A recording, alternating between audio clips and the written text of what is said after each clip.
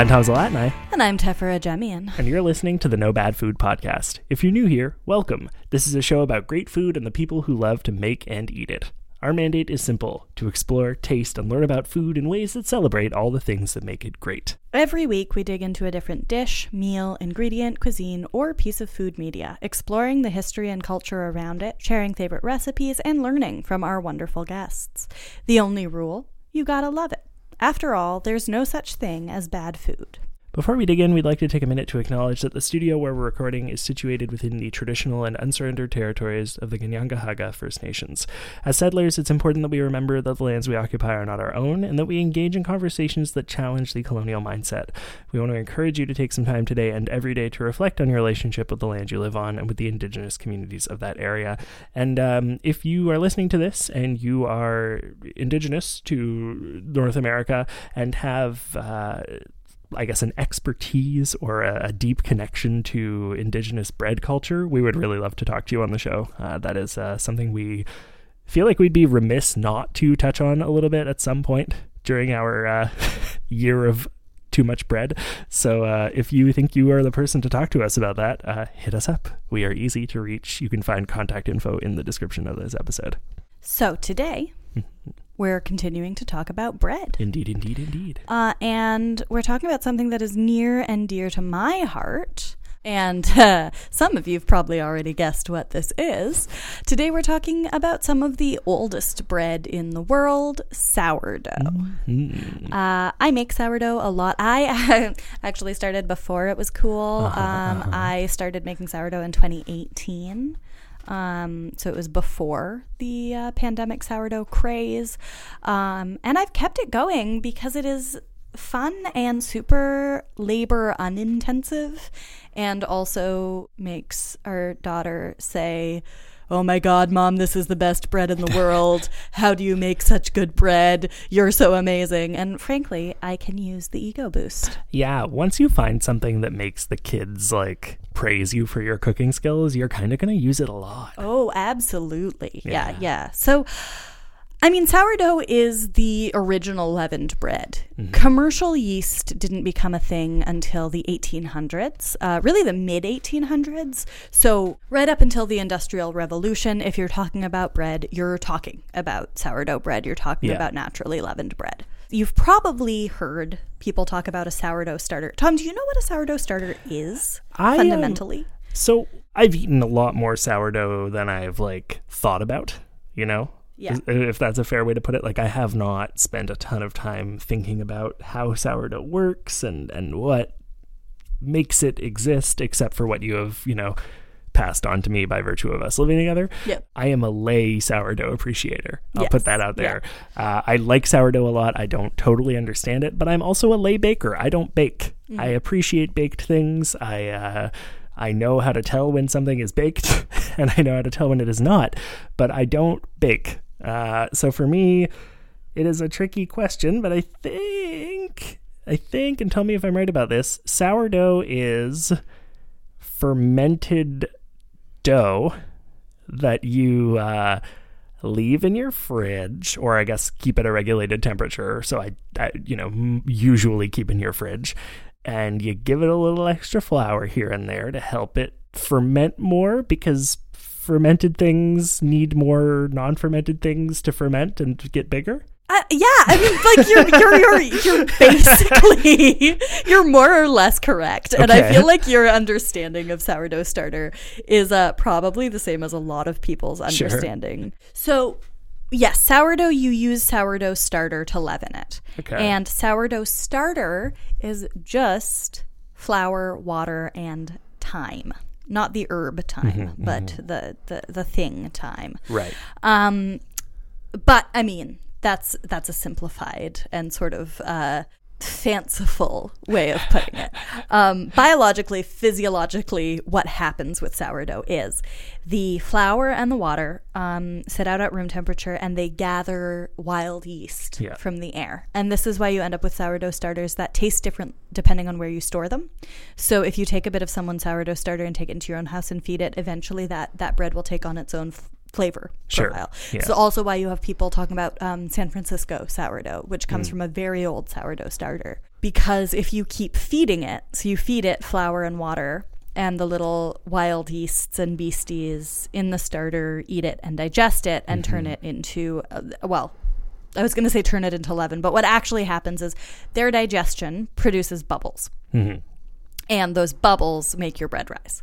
Okay. So you take a little bit of the sourdough culture or the sourdough starter. You put it in with your water and flour and your salt, which I'll get into the process in a little bit. Sure, yeah. People have differing ideas about when you add the salt. Sure. And the little beasties become happy and they munch and they multiply. And they munch and they fart. And their little farts fill your bread dough with beautiful little airy pockets. That and then when it goes in the oven, this is the same thing that happens with commercial yeast. The gases expand because they're getting hot. Yeah. And that makes your bread rise. Okay. Here, a thing that I find interesting about sourdough is a thing that I also find interesting about wine and cheese.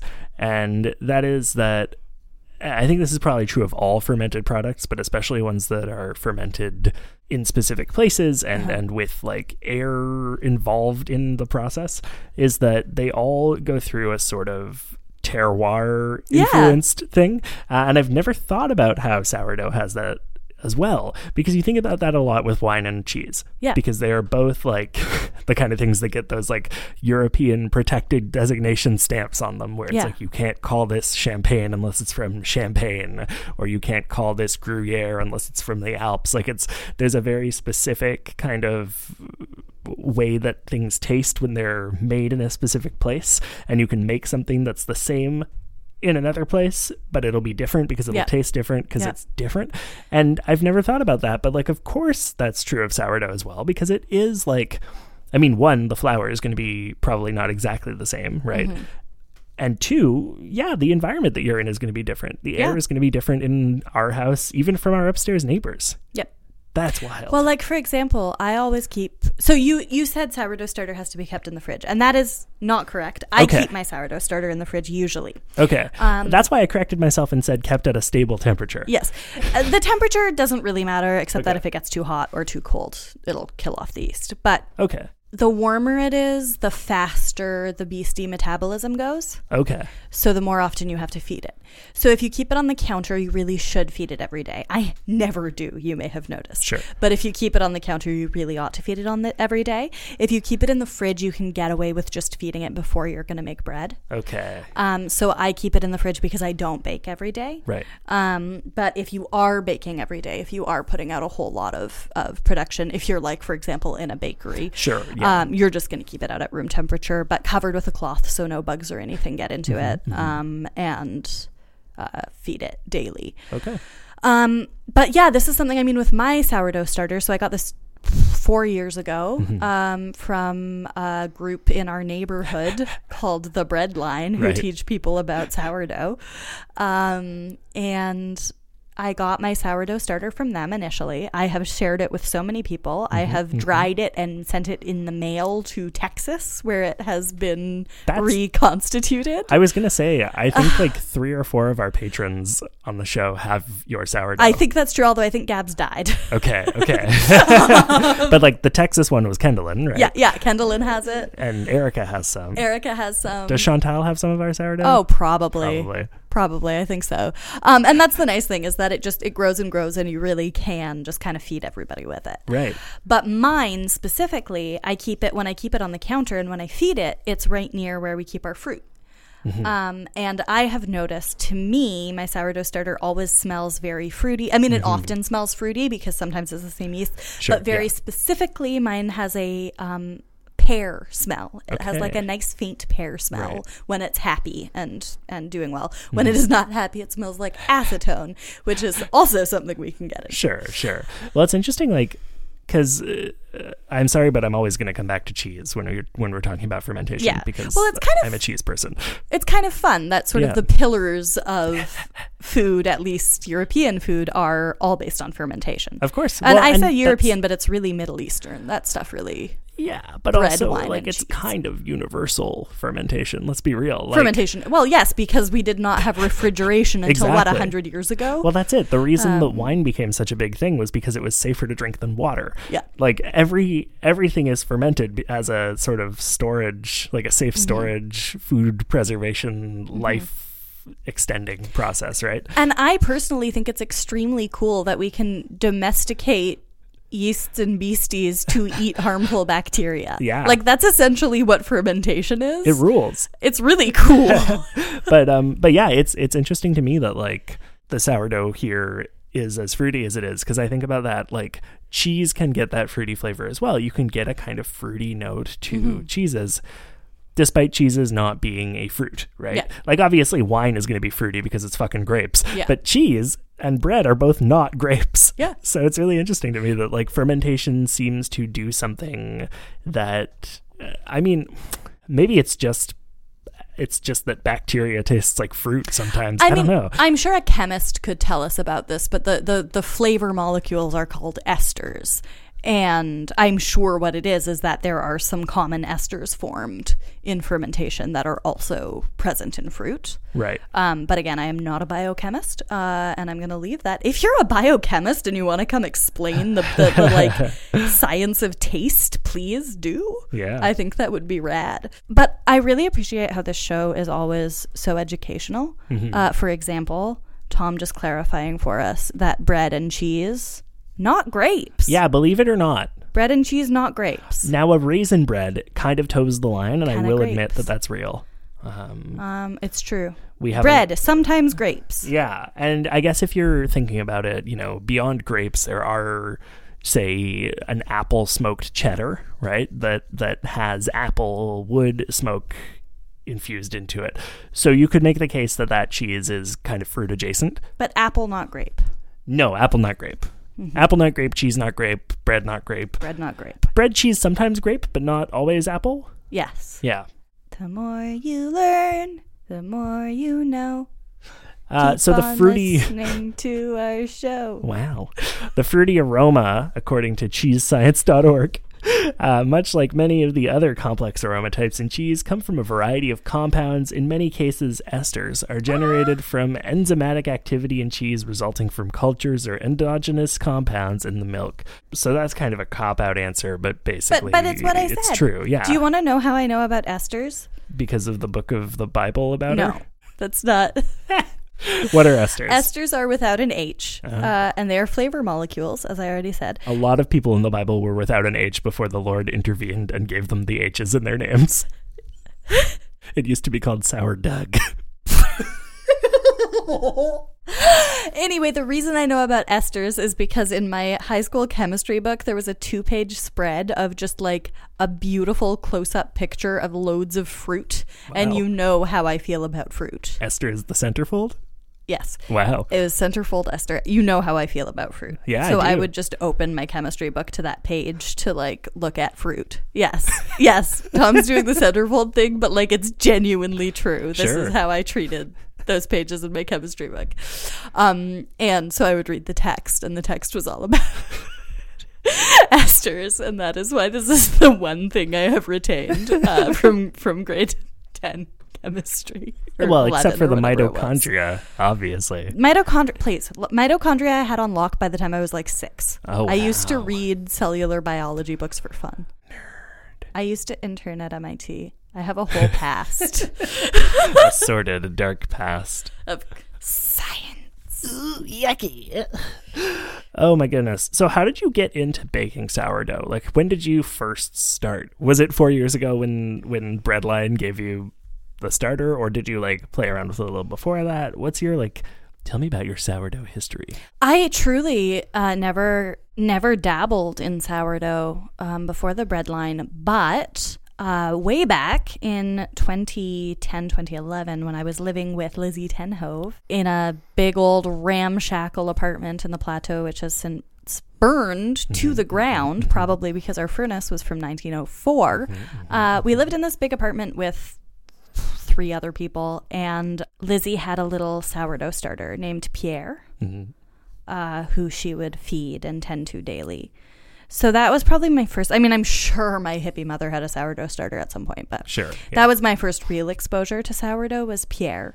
But at the time I didn't really eat food at that point in my life. Right. So like I didn't really get into Pierre. And I was also like gluten-free and more strictly gluten-free then than I am now. But I didn't ever make sourdough. I felt like it was probably too fussy and too much work and too difficult. But then I got into making the no-knead yeasted bread that like pretty much everybody got into before sourdough. Sure, so that's yeah. kind of the entry drug for most people. Okay. Because it is you do use yeast, but it is a slow ferment in the fridge. You do cook it in the Dutch oven the same way I cook the sourdough. So process wise it's really similar, but it's faster than the sourdough. I saw an advertisement for the Breadlines sourdough workshop. Toby was like 3 months old and I brought him with me, and I think I really just like I needed something to do. I was bored. I wanted to get out of the house. It was advertised somewhere. Like I think I really just saw it on a neighborhood board somewhere and was like, yeah, I'm gonna go to that. And it was like $25, and it was like a 2-hour long educational session. And it was really fun. It was like, this pre-pandemic time when you could literally just go to someone's kitchen with half a dozen other people and do a workshop together.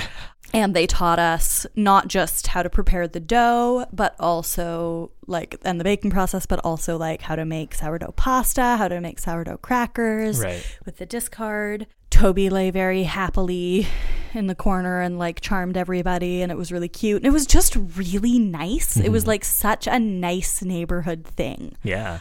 My first loaf, I don't know, do you remember my first loaf? Not really, honestly, but if it was when Toby was like 3-4 months old, like I don't remember much from that time. It was a disaster. Okay. My first loaf was a Frisbee. I do remember the Frisbee. Yeah.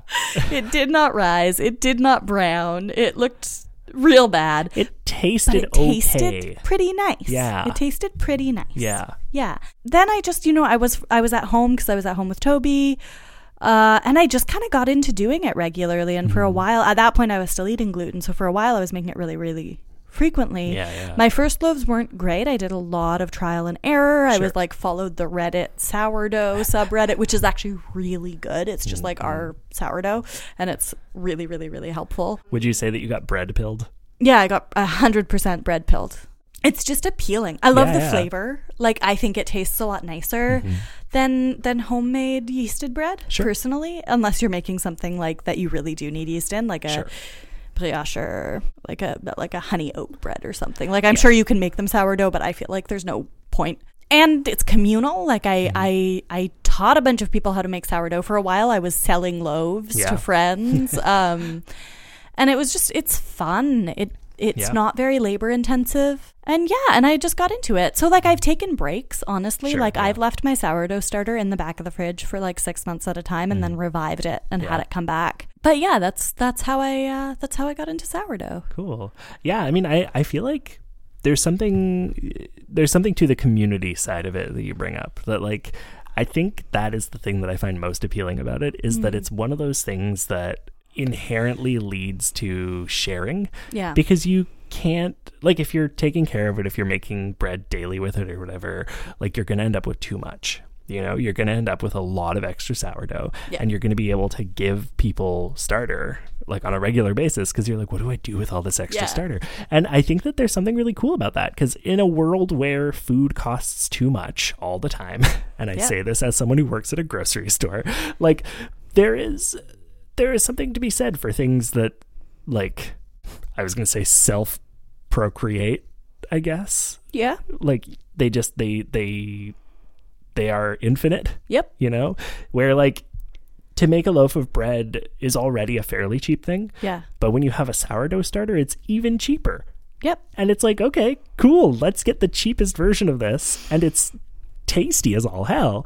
And, like, there's something really appealing about that. Like, for my little communist self, like, I love it. Yeah. Well, that's the thing, is like, do you want to eat bread all day, every day? No, not really. Disagree. But like, well, no, but but if we had a big bag of flour, an oven, and a supply of clean water, we would have bread every day. Yeah. And you can stay alive with Yeah. bread every day, you know? Just to clarify, we do. That's a hypothetical for all people. No, but what I mean is like from a like food supply, food Yeah. security. Yeah. It's really empowering. And Yeah. I have this thing about food from scratch. For me, a major way that I handle my eco-anxiety or my anxiety about the like global economic collapse Yeah. or things like that is by gathering knowledge. So I have a really good understanding of the edible plants that grow in our area. Yeah. And I have an understanding of how to make bread with very little. Yeah. And these are things that help me with general existential dread because I know that even if the grocery stores no longer have food, as long as it's not winter, I know how to make us food, right? And even in winter, I could probably figure out how to make bread with your grill. Sure. Like, yeah. And like squirrels are probably okay. Yeah.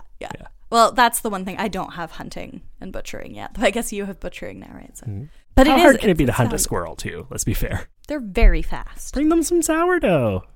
Lure them in. Yeah. Munchy munchy. Yeah. Crunchy crunchy. Good point. Sourdough, a tool for the end of the world. Okay, but like this is why like keeping poultry in cities should be okay. Yeah. And I have a whole thing about fascist aesthetics and urban planning, but we don't need to get into that today. Yeah. We'll play chicken with fascist aesthetic conversations today and dodge out of the way of that one. Hey, how about we dodge right into I almost called it the money zone. The mid-roll. Dodge right into the money zone. Dodge right into the money zone, dodge right into the money zone. I'm writing a lot of jingles today. Oh, yeah. If you're enjoying the show so far, make sure to hit subscribe on whatever platform you're listening on so that you never miss a new episode, because you might miss one of my songs, and wouldn't you miss that? That would be a sad. While you're at it, please consider leaving a rating and review on Apple Podcasts or sharing this episode with a friend. Maybe a friend who like bread. Listen, podcasts are not unlike Sourdough Starter. There's way too many of them. It is very cheap to have them around in your life. The more of them you listen to, the more of them are going to fucking show up in your newsfeed until you have no space for them anymore. And you can share them with a friend to spread the joy. And each one has its own special terroir. It's true. For every new rating and review we get during the month of May, we'll be donating $2 to the Depot, our local food bank here in NDG. They can turn every $1 into $3 worth of food for a family in need. So by doing the simple free act of leaving a rating and review of this show, you are helping regulate some of that terrible cost of food for people who really need it. You can read all about what the Depot is doing at the link in the description of this episode. That's right, Tom. I skipped right by your bit about math. Hey, you know what? That's okay. Are you okay? Yeah. You didn't follow the order of operations, but I'll survive. Okay, cool. Okay, so let's talk about some alternative uses for sourdough, because obviously it's bread. So like, the kind of default use for bread is bread. Like, you can toast it, you can sandwich it, whatever. Let's move past that. Yeah. What are some other fun ways to use sourdough? Now, do you mean bread specifically, or do you mean sourdough starter? Because there are so many ways you can use sourdough starter. Let's go both. I'm excited about the like non-bread versions, even though that feels a little naughty because we're supposed to be talking bread. But talk to me. Tell me about all of Sourdough's potential. Sourdough's potential. Sourdough, he's sour because he doesn't recognize his potential. Oh. No, but okay. But before I get into it, that just weirdly enough. Bizarrely reminded me of another very cool attribute of sourdough. We're gonna just go with that. The sourness of sourdough. Yeah. I don't know if you've ever noticed this, but when you bite into a piece of sourdough, much like if you bite into a pickle, your mouth starts watering. The juices come forth. Yeah. And this is one of the ways that sourdough actually supports digestion, because the tartness makes your mouth water, and that means that when you're chewing it, you are actually more effectively digesting it in the chewing stage than something that doesn't make your mouth water like that. So the enzymes and the tartness in the bread actually, they help with the digestion process throughout, and it's part of why it's easier to digest. But that initial like mouth-watering experience is part of that, because saliva has enzymes that break down food in your mouth and make it more easily digestible. Huh. And it's kind of cool. Yeah, that makes sense. Yeah. I like that. Yeah, I mean, and it's interesting because like that acidity, that kind of, you know, mouth-watering acidity is, say it with me now, also in wine and cheese. Yes. No, but it's true, right? Fermented stuff is good for us. Yeah, exactly. Like we our bodies, I mean, I think because humans have eaten fermented food for such a long time, our digestive systems work very well with fermented foods for the most part. They like almost crave it a little. Yeah. I think that's fair to say. I think that's probably fair to say. Yeah. Right? I mean, I think there's a reason that we're all really drawn to fermented foods of one kind or another. Yeah. Like whether it's bread or cheese or beer or wine or chocolate, kimchi, like there's so many things that, you know. Did you know chocolate's fermented? No, tell me about this. Hold on. Random thing that I know from my food studies in college, but when they pick cocoa pods, they cut the cocoa pods off the tree and leave them to ferment on the ground. Oh. And then harvest them from the ground once they have fermented. And that is part of the chocolate process. Fair enough. Yep. It's kind of like a raisin. Like it has to, or a dream deferred. What? Risen in the sun. That's okay. It has to dry a little, you know. Yeah, it can't just be fresh off the plant. And it ferments a little, and that is what gives chocolate its distinctive flavor. Interesting. So that's pretty cool. Yeah. So yeah, we love fermented foods. Yeah. People love fermented foods. Every culture has its own version of fermented foods. They're tasty. They're mouth-watering. Yeah. Kombucha, sauerkraut, pickle, ginger beer, wine. You know, like it's really ubiquitous everywhere, which is cool. So things you can do with sourdough starter. Let's say you have a sourdough starter. You just got your sourdough starter. You've been making bread. And part of the things that happens with sourdough is what we call discard. Because if you just you have to feed sourdough. There's differing varieties, but I feed it. So if I have 50 grams of sourdough starter, I feed it 100 grams of flour and 100 grams of water.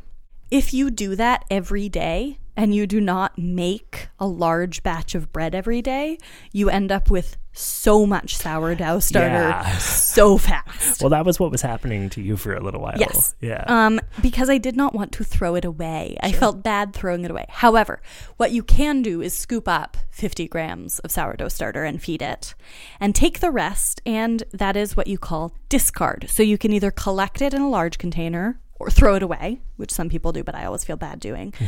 Give it to your friends, but eventually, I mean, unless you have just a lot of friends, you're not going to have enough to sustain that because they're going to have their rapidly multiplying sourdoughs to feed. Yeah. Or you can make stuff out of it. So when you make bread, you want the sourdough starter to be at its peak. You want it to be well-fed, bubbly, happy, because you want it to raise your bread high. But if you're making something like pasta, you don't actually need that, right? Okay. Because you don't need your pasta to rise. Right. Sourdough pasta is some of the best pasta I've ever made. There's something about just that tiny bit of leavening to it that comes from the sourdough discard that gives it this beautiful, chewy, al dente flavor while it's still, or texture rather, while it's still very light. Yeah. And do you remember this? I made sourdough pasta a lot for a while. It is so yummy. Yeah. And then it also still gets that, again, that kind of acidic kick from it being sourdough, which is nice because usually with pasta, you get that like kind of funky flavor from Parmesan or like pecorino or something. And you get like kind of an acidic kick from maybe like tomatoes in the sauce. But this can, if you do sourdough pasta, you can have your sauce be neither of those two things and still give you that kind of effect, which is cool. It's really nice with pesto, but honestly, it's so good with just butter. It's so good just tossed with butter. Well, that's it, right? And that makes sense because it's basically just sourdough bread, but in a different form. I mean, not that like buttered noodles are a classic. Yeah.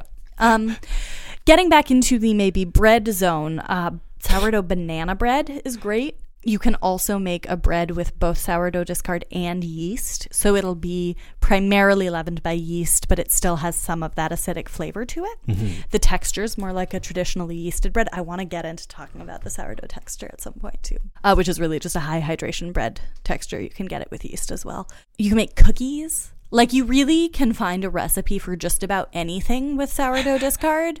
The pancakes, really good. Sure, Sourdough discard makes really nice pancakes and waffles, brownies, crackers. So the nice thing, a Cheez-It. Mm-hmm. What's the nice thing about a Cheez-It? The crunch and the funk. And what more about the flavor? What do you okay, maybe you and I disagree. I feel like if you eat like a Goldfish cracker and you eat like a Cheez-It, their flavors are distinctly different, even though they are both cheesy little crackers. Anyway, we are clearly not on the same page here, so I'm just going to go ahead and say it.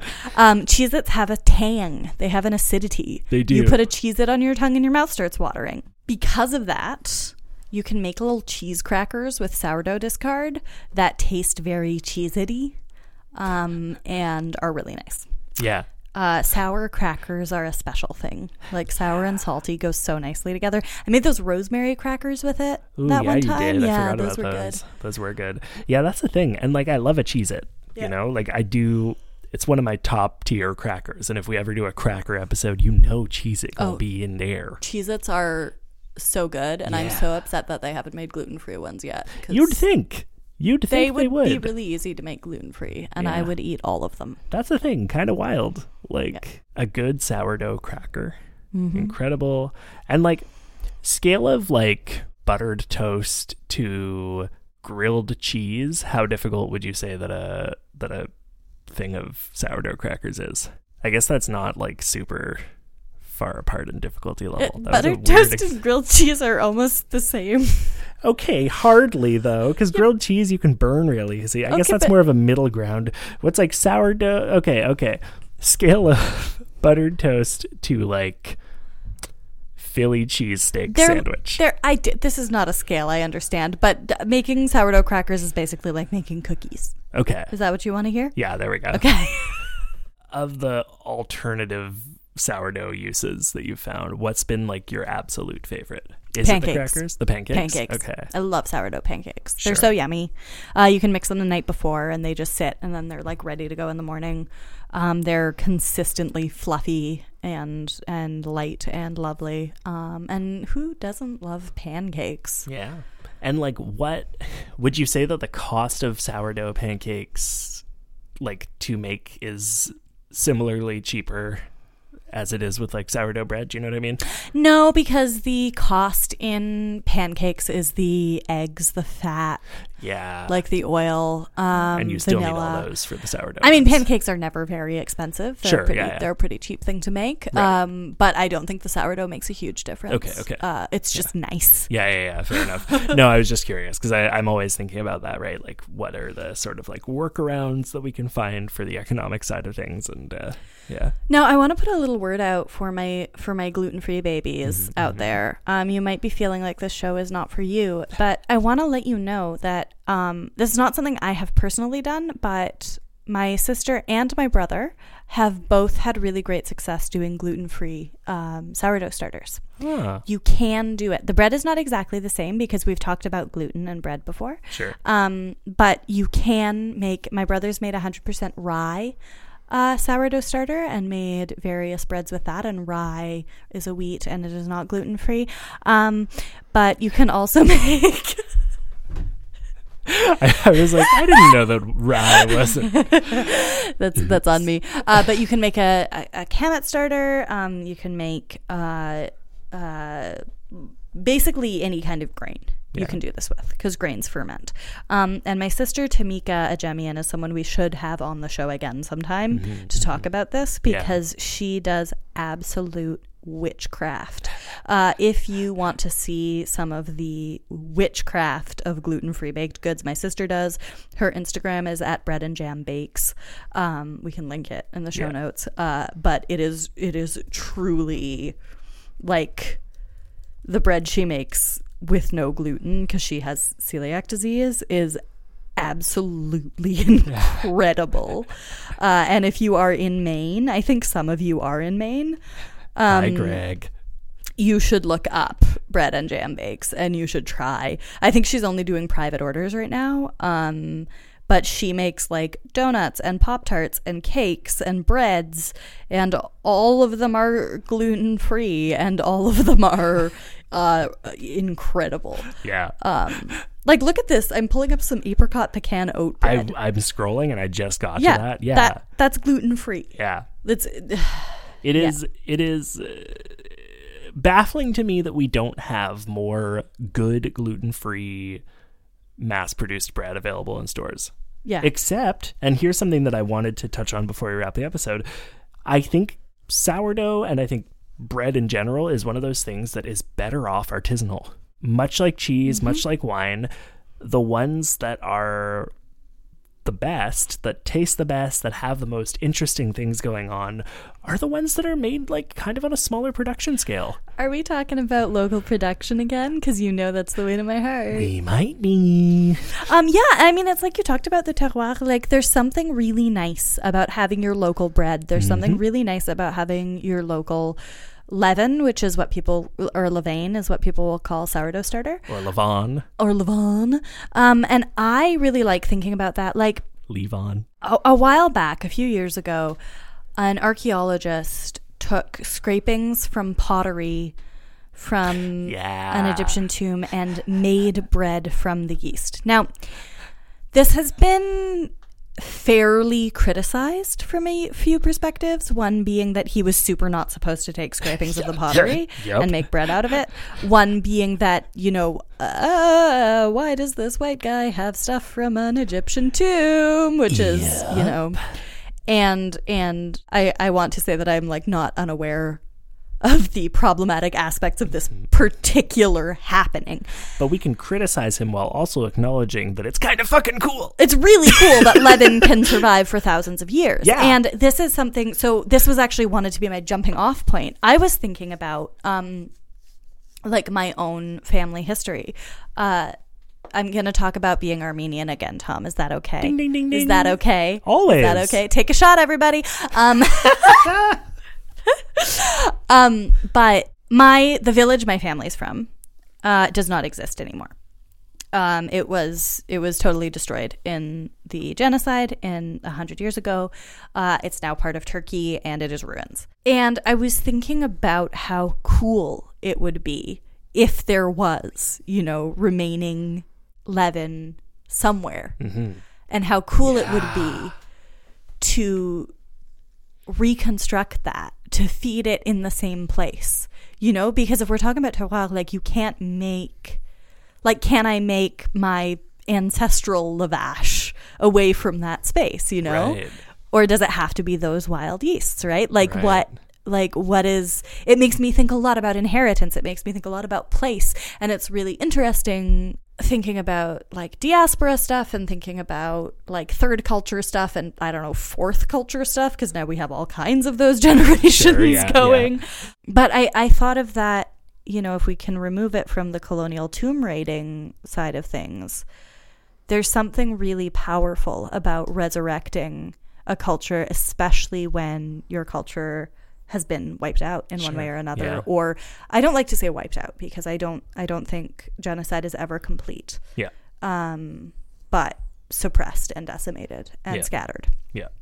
And I know this is something you've talked about and thought about a lot in terms of Jewish diaspora and Black diaspora on the show and elsewhere. But it's just really cool. It's really cool to think about wild yeasts and the importance of place. And also the idea that whenever you make sourdough, wherever your sourdough comes from and wherever you're making it, it's something that is new and unique. It's something that is unique to wherever you're making it. Unique not just to your region, but to your kitchen and your hands, because your hands are providing some of that natural yeast as you mix. Right. And I mean, from what you were saying before, artisanal is really neat. I think that is so important. I think getting back to the personal experience of food is so important. And I love making things from scratch. Yeah, that's it. It's interesting. I hadn't thought about I think there's something really powerful about that. There's something really powerful about looking for your roots in food, right? Finding your roots in like whatever could potentially be left behind of something like that. That's huge. That's such a cool thing. Yeah. I love that. Yeah. Well, and the fact that working with fermentation is working with like ancient creatures, you know? Like it's cool to think about, like, you know, how far has this yeast traveled? Like, when you talk about, you know, the sourdough starters that were taken on the Oregon Trail, right, that still exist. Or, you know, people's sourdough starters that have been in the family for generations and generations. Like, that's a living heirloom. Yeah. It's extremely cool. It is. And like the fact that I have dried out sourdough starter and sent it to people is so wild to me. Like, it's cool. It's cool. It's really cool. It's really cool. And it's cool when I love food being alive. I love food as a living thing. I love what that does, like, for us, you know? It for me, it really puts us kind of in our place in the network of living things. You know, we're nourishing our microbiome is nourishing us, and we can, if I may just get a little woo-woo here for a minute, but like we can nourish the macrobiome. Then we can be our own little beneficial yeasts in the world. Tom is making the most upset face. No, I'm laughing. Be the beneficial yeast you wish to see in the world. Yeah, I think Barack Obama said that once, right? Yeah. Oh, president. Vote bread for president. I guess you all already did that, actually. Sourdough. Can I just like put this out there? Many of you make art. If somebody could draw a picture of sourdough for me, I would be really happy. Can you make it into merch? Specifically make Sourdough 2024 election posters? Sourdough 2024. Is that when the next election is? The next Canadian election is like real soon. Ooh, yeah. Yikes. And on that note, Trevor, thank you for, I feel like you really did the heavy lifting today, and I sat here going, wow. It's about time, honestly. So. Thank you for that, because that ruled. And I hope that listeners got as much mind-blowing out of it as I did. That was really fun. Thank you. I love to have an opportunity to just nerd out about this stuff, because I think it's very cool. Folks, if any of you are like fermentation people, biochemists, sourdough people, and you want to come talk to us and nerd out, reach out. Always. It's always really fun. Yeah. We have a guest application form that you can fill out. It's in the description of this episode for ease of access. Now, for ease of departure. I don't know. It's the outro. Here we go. Boom. Thank you so much for listening to No Bad Food. Do you want to be part of the conversation? Hit us up on Twitter and Instagram at No Bad Food Pod, and individually at Tefferbear and at Tom Zalatni. It's the best way that you can talk to us. It's really true. Yeah. If you like this episode and want to help us make the show even better, like little beneficial yeasties in our bread, head to patreon.com/NoBadFoodPod and donate. For as little as $1 a month, you'll be joining the ranks of fine folks like Patrick, Gabriel, Kendallin, Carlea, Thomas, Killian, Sarah, Angelica, Anne, Andrew, Laura, Chantal, David, and Erica. And I will send you some sourdough starter if you want. Ooh. Our patrons get access to all kinds of awesome perks like sourdough starter, the ability to request topics for episodes of the show. If that's exciting for you, I always expect there to be another one there, and so I say it like there's going to be an and.